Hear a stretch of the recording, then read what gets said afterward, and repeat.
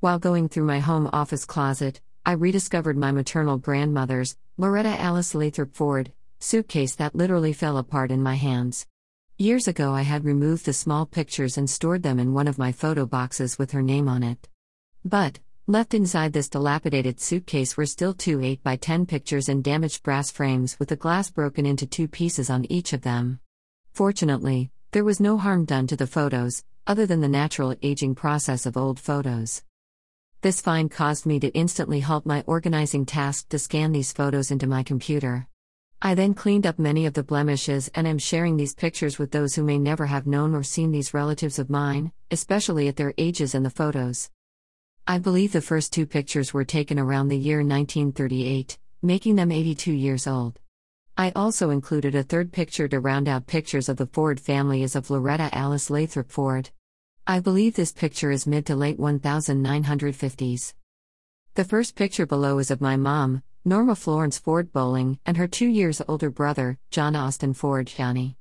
If my date estimates are accurate, Mom would have been 11 and Johnny 13. I see my younger face in both of them, Mama's cheekbones, but more so Johnny's eyes, nose and mouth. If AD and ADHD had been medical terms when we lived, he definitely would have fit the bill. Johnny's personality was larger than life. He was loved by everyone he ever met, especially the women. Other blog posts of mine tell his story. In short, his medical condition with high blood pressure and diabetes was similar to that of a much older man. His doctor warned him that he should not burn the candle at both ends. Johnny passed away in his bathroom in Camp Springs, Maryland, when he was just 37 and his daughter Tamala was only 4 months old. At the time, his household included him, his wife Pat, his daughter Susan, and his mother Loretta Alice Lathrop Ford. Johnny was a prominent figure in my life. I looked up to him, his love of life, and his kind and outgoing spirit. After all, our families lived side by side in our homes in Capitol Heights, and after family members moved elsewhere, we were still tight and in contact in person or by phone every day. This picture is of my maternal grandfather, Robert Gideon Roy Ford. I don't recall referring to him as Granddad. He was always Roy to me, like everyone else. Again, I see my nose and mouth in his face. He served in Pearl Harbor in the early 1920s. I'm told Roy referred to me as a baby as Puddin' and Pumpkinhead. This is because I was born a month premature and had no hair or nails at birth. I must have been a sight for sore eyes. Anyway, I never heard him say an unkind word about anyone. Mama told me his motto was if you can't say anything nice about someone, just don't say anything. He was by trade a member of the Steamfitters Union, but was a carpenter and a farmer. He and Johnny lived and worked together his entire life. He and my dad, Johnny, and my dad's uncle helped build my family home in Capitol Heights. Roy, with Johnny at his side, passed away in our living room in Capitol Heights from a heart attack at age 57 before I had reached my 10th birthday. To round out this abbreviated family album below is my maternal grandmother.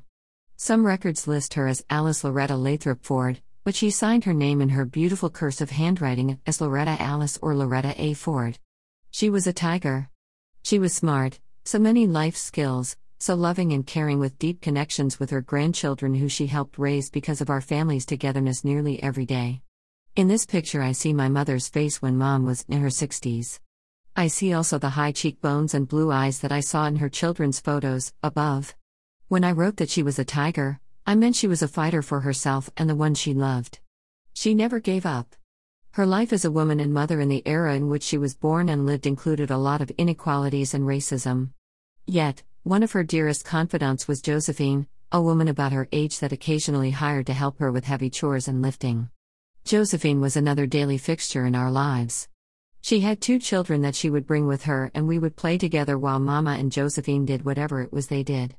Mama had 9 heart attacks and I helped take care of her after several of them. In fact, she was 73, my age, when her heart gave out during a bout of flu.